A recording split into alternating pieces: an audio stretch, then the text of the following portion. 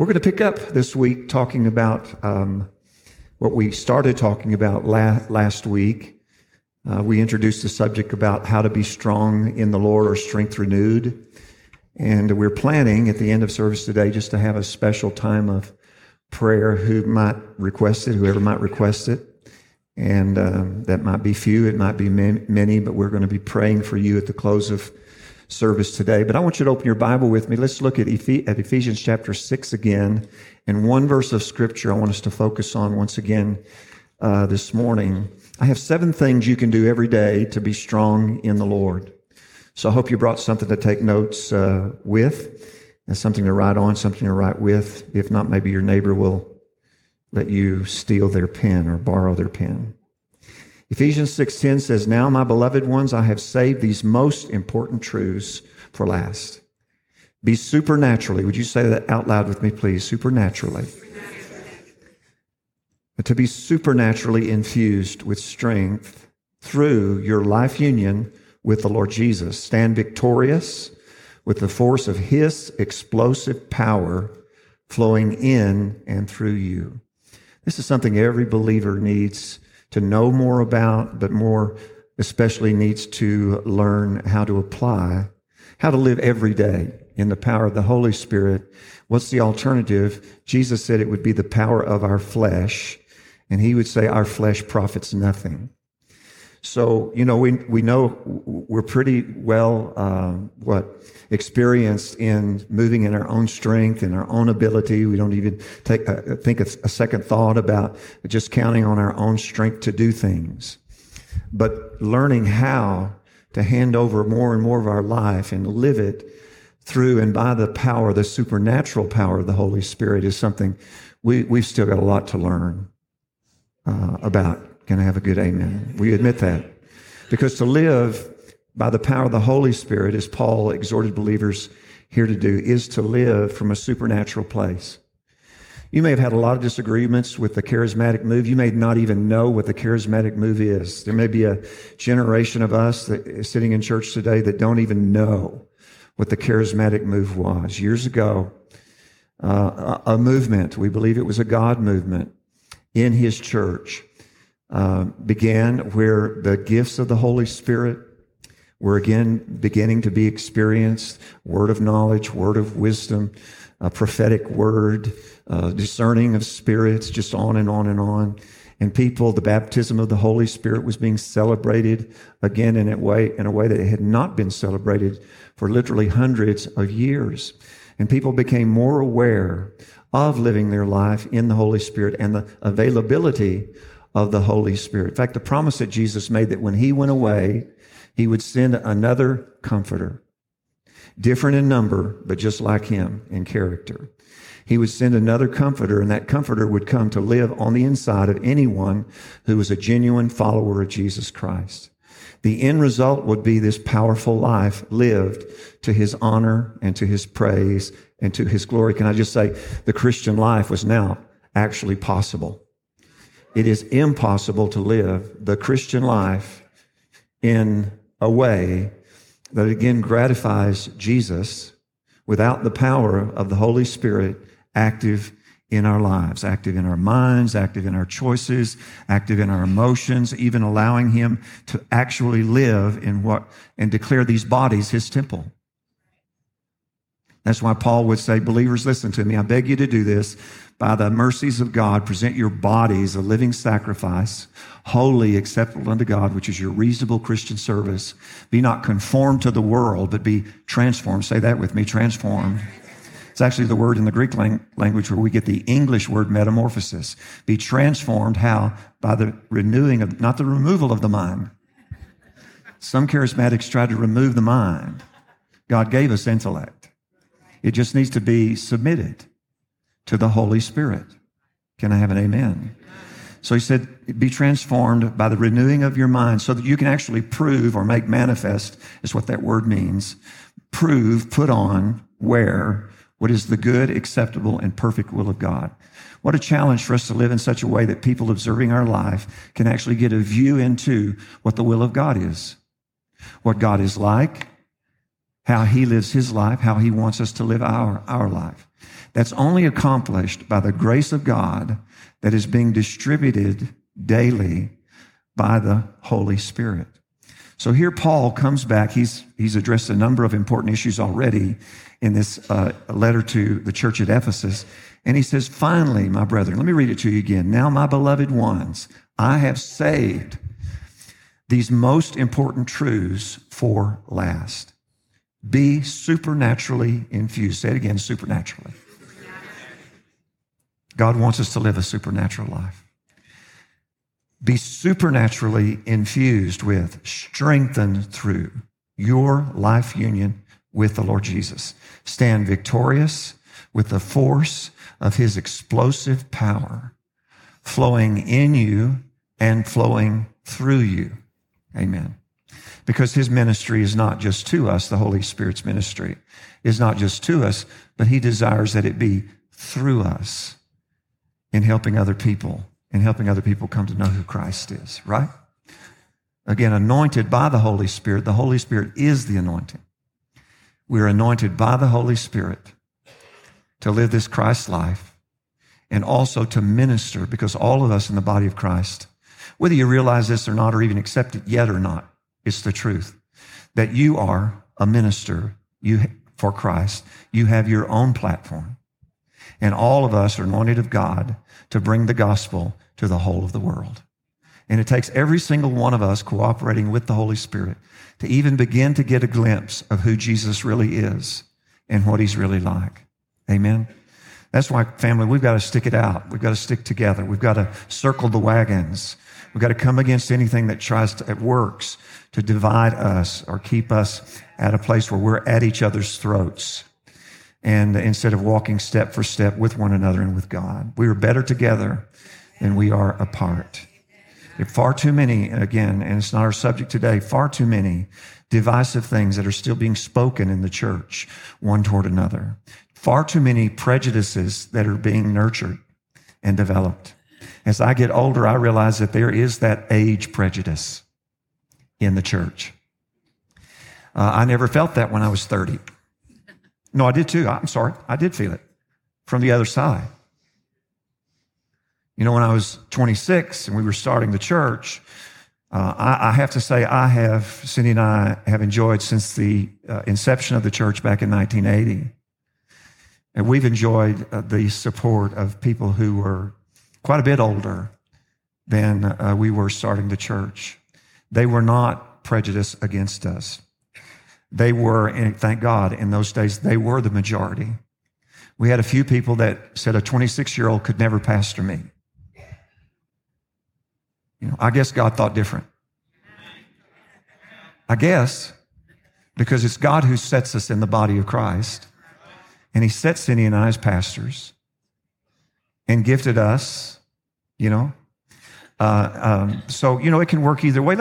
My point is let's be watchful. And let's be careful that we're not throwing walls up between one another that Jesus took down. Amen. That Jesus took down. So let's get into these. Again, we'll go through them. You know, I think we'll say enough about them to guide you and to help you in how you spend your day and how you spend your week, which is always a goal of ours, is to give you some practical things you can actually practice. Amen. We're not just hearers of the word, but what?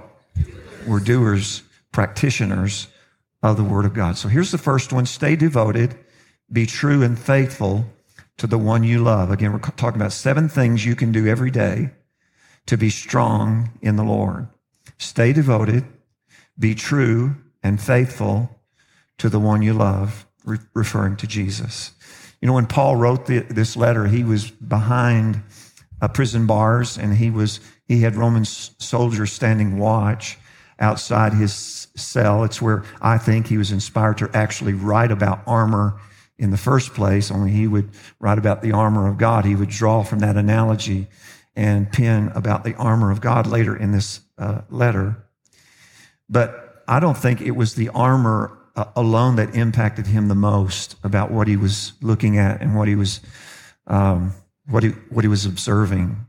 I think he was moved by the strength that these soldiers had because of their devotion and to the death faithfulness to Rome and to their Caesar.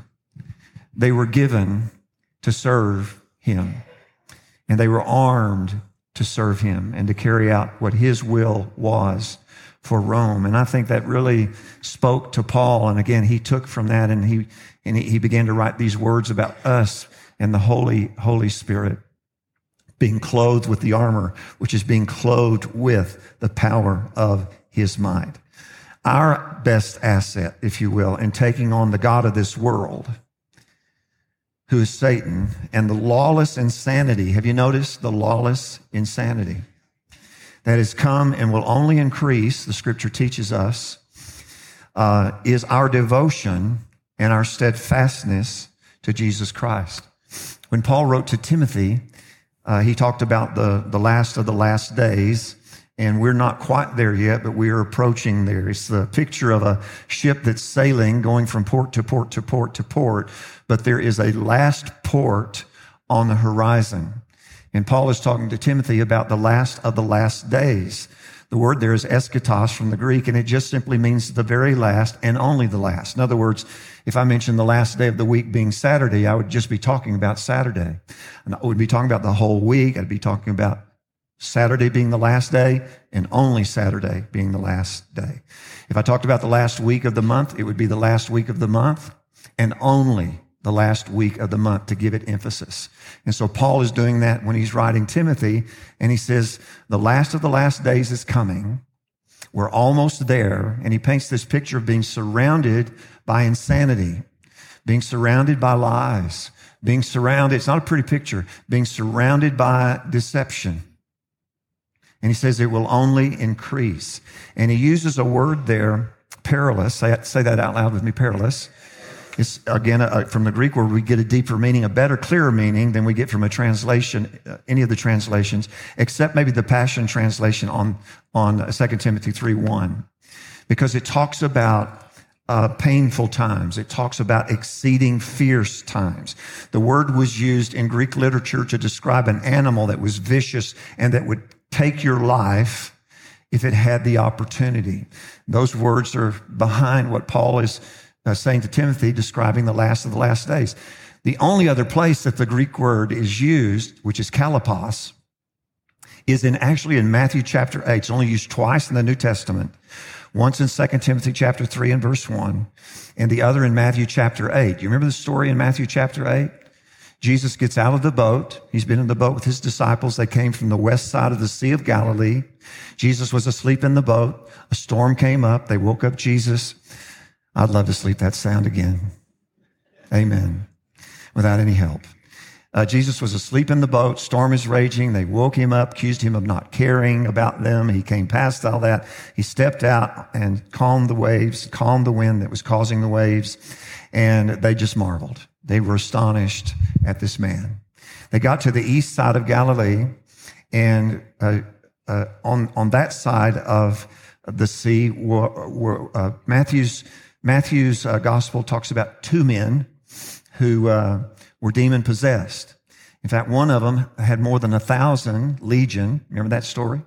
Had 1,000 demons living on the inside of him. And so that man was described by this same Greek word, kalapos. And so he was exceeding fierce, the Bible says. In fact, the demons drove him to such violence, not only to himself, but to others, that there was a trade route that went both on the east side and west side of the Sea of Galilee. And on the west side, where the tombs were, the graveyard was that they were actually living in and occupying, had become a complete impasse. Nobody would approach that part of the route because of the demonic, violent presence that was embodied in these men, in one in particular. Again, gives us an idea of why, if for no other reason, there are many reasons, but why we're going to need to face the days that we're moving into in the power and in the might of the Holy Spirit and not our own, right? And then also, very quickly there's an example. Jesus gave us an example by how he handled it that we can use as we go into the last of the last days in the power of the Holy Spirit. Jesus didn't run from the impasse. He ran to it. He didn't run from the darkness. Come on, church. He didn't run from the darkness. He wasn't afraid of the darkness. He was full of the Holy Ghost. He got out of the boat. He did what others would not do, and he challenged the darkness, and he cast the wickedness out. Not only did he free 2 men that day from demonic influence and possession, he freed the whole region. I believe this. Maybe you don't yet, but I believe the Holy Spirit will convince you at some point. You and I will not run from the darkness as it's on the rise in the last of the last days. God will send us, God will assign us to run toward it and to free those who are captives in it. But we'll only be able to do that in his power and by faith in his name. Amen. So Jesus operated in this power, of course, when he was confronted by Satan in the wilderness, his time of temptation. He was full of the Holy Ghost, the Bible teaches us. But let me tell you something that I learned a few years ago about, or one of the reasons why Jesus was so successful and so quick to defeat Satan when he was confronted with him in temptation. Jesus was actually living the scripture he was quoting. Can I say it to you again? He was actually practicing in his life. It's the way he lived his life. He was living what he was learning. He was living the scripture. He was really the living word. So when Satan would quote a half scripture or scripture to him, Jesus would speak up and quote the word. It wasn't because simply he had the Bible memorized. Memorize scripture, it's awesome. But the power is going to come by you living what you're putting to memory, right? And because Jesus was living the word and was the living word, Satan was never able to take hold of him and to bring him across, that threshold of temptation into sin. Jesus was tempted, the Bible says, in all points like we are, yet without sin. So we have an example we can follow. We need to choose to nurture and protect our fellowship. Would you say that fellowship? Our fellowship with God. Pastor, how can I do that? I know I still miss the mark. I still sin from time to time. I do things I don't want to do. I do things I know God doesn't want me to do. 1 John 1:9 is written to Christians, and it simply tells us that what we need to do when we have fallen into sin or we have entered into it, that we need to turn from it, confess. The word means to agree with God about what? Number one, we were wrong, because pride can keep us from admitting when we're wrong. So we admit when we're wrong, and then we agree with God that when we confess our sin, he is faithful and he is just to cleanse us. Say cleanse. To cleanse us from all unrighteousness. There's something that happens when we sin. It happens to our conscience. And when our conscience is being defiled, the Bible teaches us that it shipwrecks our faith. And so we lose confidence, we lose assurance in God. And listen, we actually interrupt and break fellowship with God. We're still his children. We're still going to heaven when we die. But we break fellowship, and it's intense from God's perspective. It's something that he absolutely hates. So he has provided for that to be healed and to be cleansed. I believe when we confess our sin to God, the Holy Spirit convicts us of what we just said or did that was wrong. And we go to God with the right spirit, humility, we confess it. He cleanses us from what? That defilement of our conscience. So he cleanses us of that, and he restores our confidence in God. Why does he do that? Because he really wants fellowship with you. He wants time with you more than you can imagine. Even when you really mess up, I'm going to encourage you today not to run from God, but to run to him. Amen. Run right to him when you mess up. And do what John taught believers to do. because they were actually being taught that their sin didn't matter by a group of people called the Nicolaitans. And they were being taught that anything in the flesh just didn't matter. Only spiritual things mattered. So they started living, while professing to be Christians. It was the Gnostics, not the Nicolaitans, the Gnostics. They began living just like they wanted to, however they wanted to. And so John said, well, this is not the case. He says, if a man sins and says he hasn't sinned or says he doesn't have sin, he's a liar and he makes God a liar. And so we want to agree with God when we've messed up. Can I have an amen, church? Agree with him. He's waiting. He wants to hear from you. He doesn't want any kind of interruption here. He doesn't want that break. He wants full fellowship with you every day, every moment of every day. Number 2, we make Jesus to be strong. We make Jesus' pleasure and gratification our strength. There's a well-known verse in Nehemiah chapter 8 and verse 10. I'll just quote the last part of it that says, be not grieved and depressed, for the joy of the Lord is our strength and stronghold. The joy of the Lord, say it with me, the joy of the Lord is our strength and our stronghold.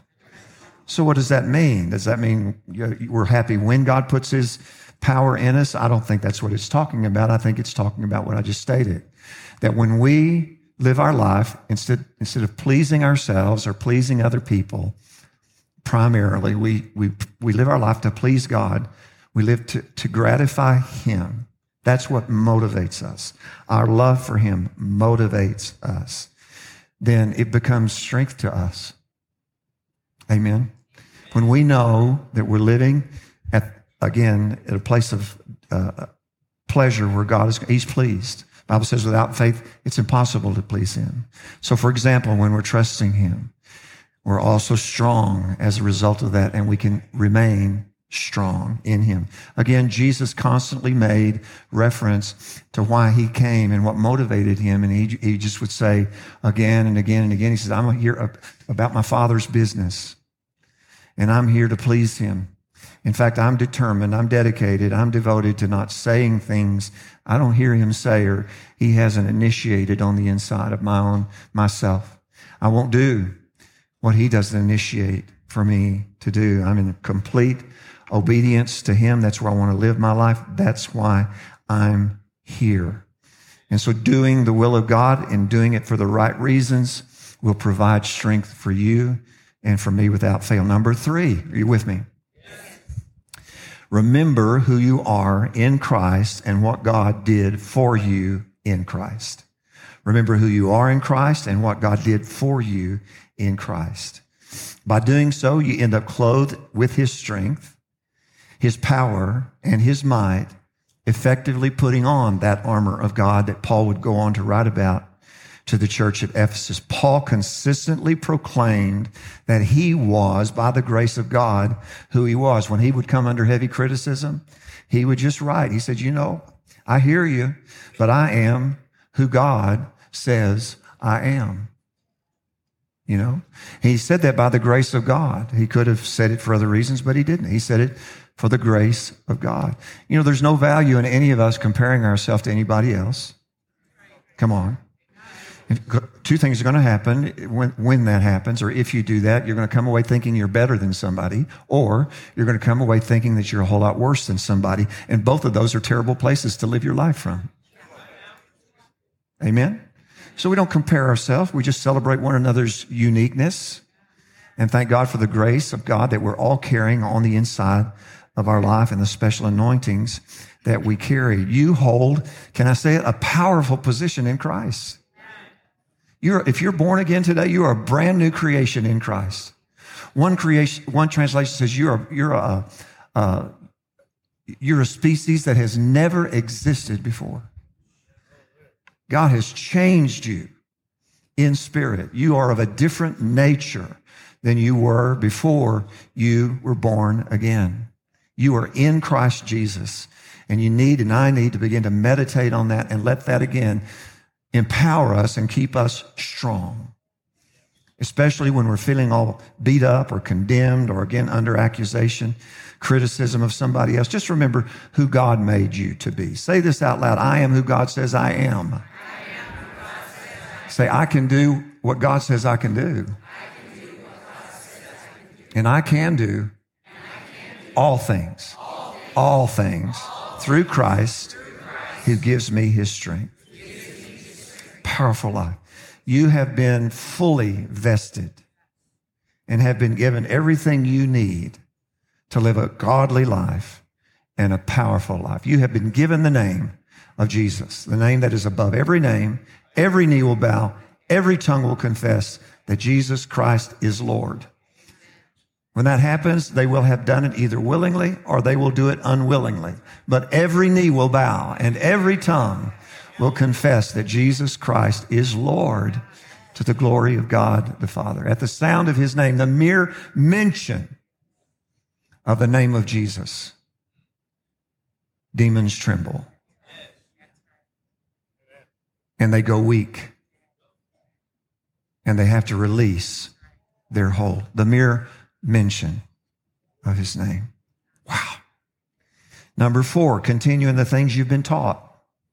Here again, going back to the second letter that Timothy wrote, or Paul wrote to Timothy, beginning with chapter 3, verse 13. Let me read some verses to you. But evil men and seducers shall wax worse and worse, deceiving and being deceived. But continue, say that out loud with me, continue. Now, this is Paul's strategy to young Timothy after he's described these dangerous, not just difficult times, but these dangerous, treacherous times that are coming. He says, but continue thou in the things which thou hast learned and hast been assured of, knowing of whom thou hast learned them. And that from a child thou hast known the holy scriptures, which are able to make thee wise unto salvation through faith, which is in Christ Jesus. And then verse 16 says, all scripture is given by inspiration of God. All scripture is. That's being challenged again today. It's always been challenged, but there's a whole generation. We've lost, not a whole, that's an exaggeration, excuse me. There's a great number of a generation just past that no longer believe that scripture, all scripture is given by inspiration of God. They don't believe that everything in here can be taken literally. They believe there are mistakes in both the Old and New Testament. Because God used men to write it, they believe then there are mistakes. I just think God's bigger than that. You think God calls us without knowing how wild we can be sometimes?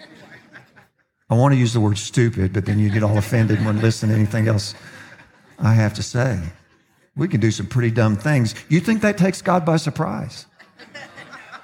He called you, anointed you, filled you with the Holy Ghost, continues to reveal his word to you, picks you up when you fall down, cleanses you from all unrighteousness. He already knew what you do. He already knew what you would do. All scripture, say it, all scripture, given by inspiration of God, he said. It's profitable for doctrine, for reproof, for correction. Just note the word correction there. We won't spend a lot of time on this. The word correction oftentimes leads us to think of a harshness that God shows toward us. You know, he starts doing this, wagging his finger at us, and he speaks tough words to us. Actually, the word correction is in the original language is a picture of someone who has fallen down. Someone reaches down to them and gets them back up on their feet. So even the correction of God is for that purpose. When we have failed, fallen, missed the mark, God corrects us. It's to get you, those of us who are fallen, back up on our feet. For correction, for instruction in righteousness. Note the word able. We just read it. Guess what word that is from the Greek language? It's the word dunamis from Ephesians chapter 6 and verse 10. Be strong. Be strong in dunamis. Same word here. It teaches us that if we'll stay in the word, if we'll do a deep dive into the scripture. I'm here to tell you by my own experience, when I've really been down and just have felt completely defeated in my life, if I could manage to just open my Bible and begin to read it without fail, I sense the strength of God beginning to go to work on the inside of me. Amen. And here it is. The Scripture, the Holy Scripture, the God-breathed Scripture is able to pick us up, to make us strong. By continuing in the truth of the Scripture, God's strength, dunamis, is released to us. It enables us to move past our weakness and into God's victory over the darkness. And then verse 17 with that says, that the man of God may be perfect, thoroughly furnished unto all good works. The word perfect is just a word for fully mature. Thoroughly furnished describes a ship or a boat that has been completely outfitted. It's the Greek word exartizo, and it means completely outfitted. You know, when I went fishing with my dad, we went fishing when I was very young until I think he felt like he couldn't do it anymore because of his injuries to his back. He just couldn't get in and out of the boat.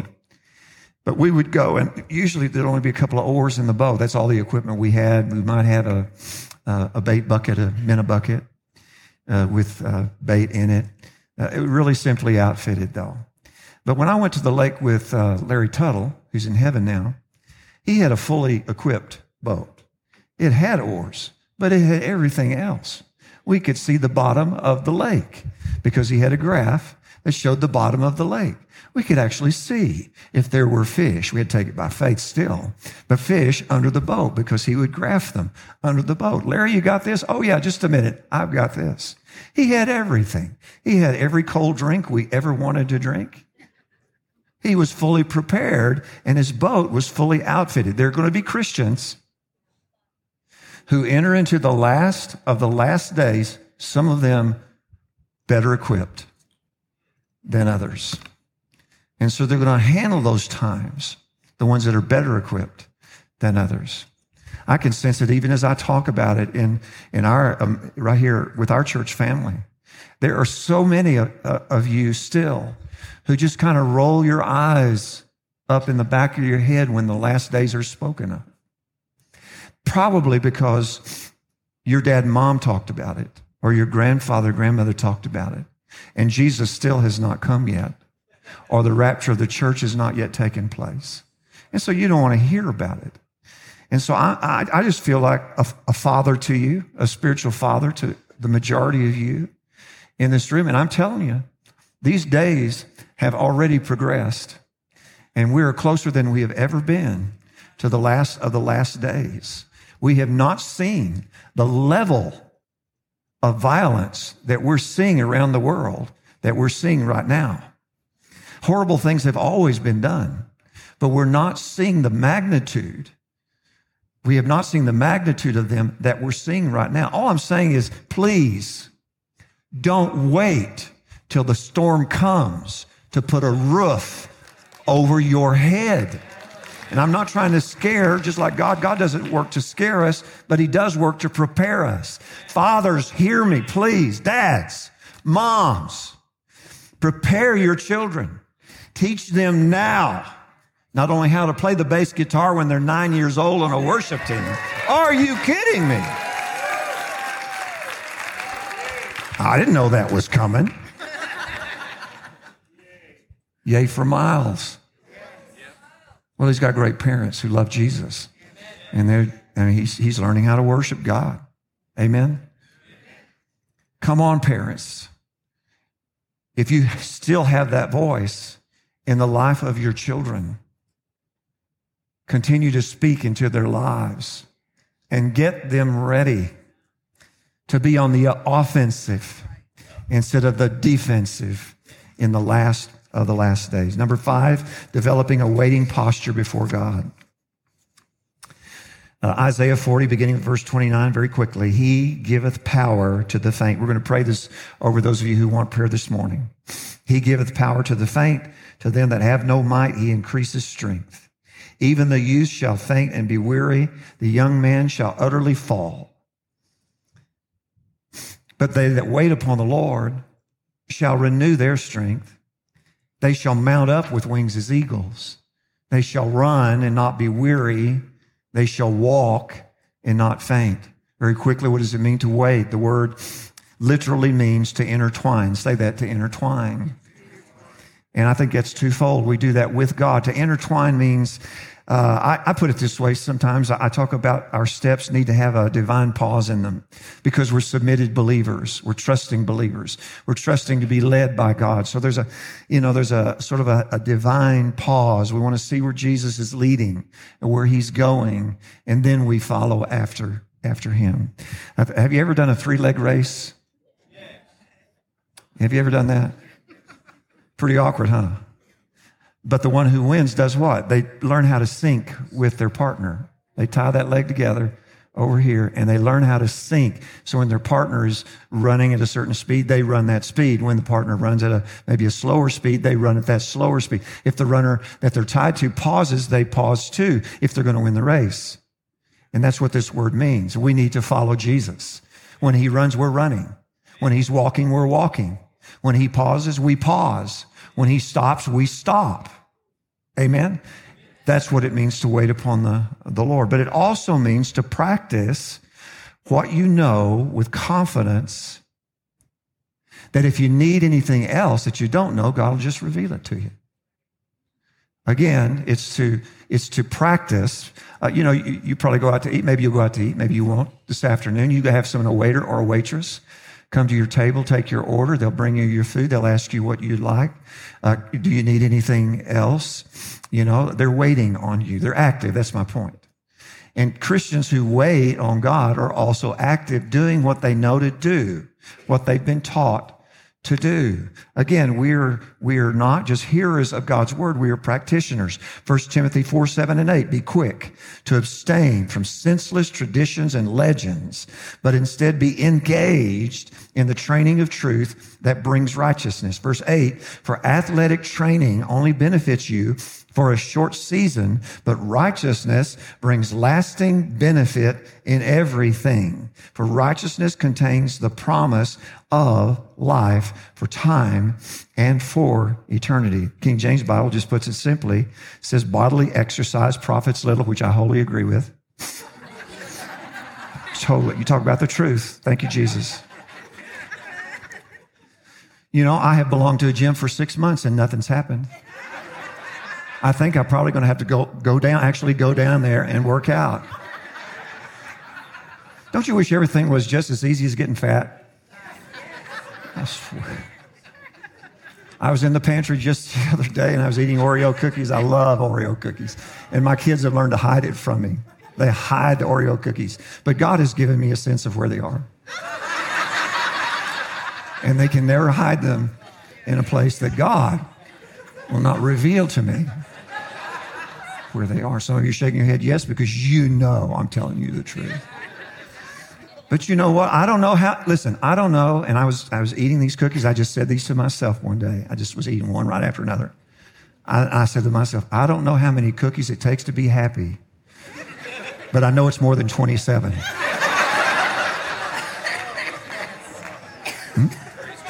That's right.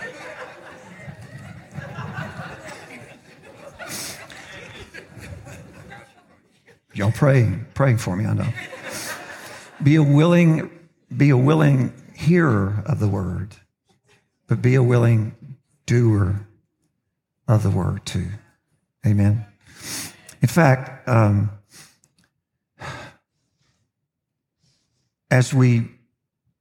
me just make it the 6th point. Number 6, every day spend some time with those who strengthen your soul. Amen. Hebrews 10, 24, 25. Discover creative ways to encourage others. The scripture says to motivate them toward acts of compassion, doing beautiful works as expressions of love. This is not the time to pull away and neglect meeting together. I wish more of us would really accept that God is the one who called these meetings. He gives us liberty to set time, but he wants us to be together. And we need to be together by God's design. And if you've come to the conclusion that you don't need church, you've come to a really poor conclusion. And you've come to one that's not biblical. And God has issue with that. And you'll need to take up your issue with God. You say, well, everybody there's a hypocrite. Well, welcome home. My God, if there was a perfect church and you decided to join it, it ceased to be perfect. There's no perfection here. We should be a pool of people that are pulling for each other. When we fall down, instead of point the finger and say, I told you so, we should rush over, help pick them up, be used by God to dust them off. Speak some love into their life, some strength into their life. Instead of expose their nakedness, put some clothes on their back.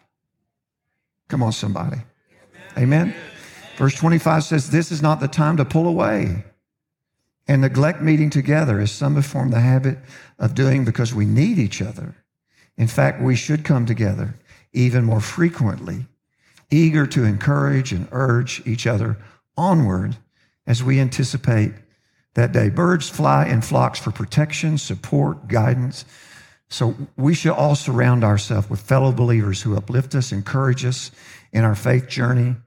Just like birds take turns leading the flock and navigating through different terrains, we need to rely on our spiritual community for that kind of help in our own time of need. People who exhort you, people who speak the truth to you, not people who always just want to tell you what you want to hear, just what makes you feel. I don't want you just to feel better. I do want you to feel better about your life and about the things you're doing, but I want you to be better. I know God wants us to feel good, but I know He wants us to be good. Amen. He wants to change and is changing our lives. And the last one, everybody say out loud, the last one. Every day, take time for random pauses or breaks to acknowledge God throughout your day. Just note these two verses from Psalm 119. It says, the psalmist said this, 7 times a day, I praise you because of your righteous judgments. Great peace have those who love your law, and nothing causes them to stumble. He said 7 times a day, he praises God for his righteous judgment. Again, the longer I live, I think the more surprised I become at how senseless we can be as the human race. It's like common sense in the last of the last days. It's going to have to be a superpower, or should be considered a superpower. Learning to practice the presence of the Holy Spirit is going to be essential. Again, and this is one way we practice the presence of the Holy Spirit, is we, with all the silliness, the insanity that we're being exposed to, we are being exposed to it. Our children, our grandchildren are being exposed to it. Okay. I can't choose as a 6-year-old what time I go to bed, but I can choose what gender I want to be. That's what's being taught. That's what's being encouraged. And that same 6-year-old is being encouraged not to let you, the parent, know. I don't know any other way to look at that than demonic insanity. And what supposedly is being put in place to help the mental health of our children is actually adding to their confusion and their insanity. Listen to me, people of God. It's our time to shine the light of Jesus in the earth. Amen. When people need answers, let's lift up our hand and volunteer and say, God in me has an answer for your life. I don't know it all, but God does, and He stands ready to help. Amen. So again, 1, 2, 3, 4, 5, 6, 7. Would you stand to your feet with me? We're going to start over. Well, you should have seen the panic on your face when I said that. Just teasing. I just want to speak them over you again. Stay devoted. Be true and faithful to the one that you love. Number 2, make Jesus' pleasure and gratification your strength. Remember who you are in Christ. Number 3, what God did for you in Christ Jesus. Number 4, continue. Say it, continue. Continue in the things that you have been taught. Number 5, develop a waiting posture. Be intertwined to the Lord and to other believers. Number 6, every day spend some time with those who strengthen your soul. And number 7, every day take time for random pauses or breaks to acknowledge God throughout your day. And it's that simple. You just stop what you're doing and maybe lift your hands to God and you go, God, I'm just so grateful that you're here with me right now, that I'm not facing anything in my life that you're not ready and willing to help me with. And you just do that, and do that throughout a day. Practice it. Don't just hear it. Actually practice it.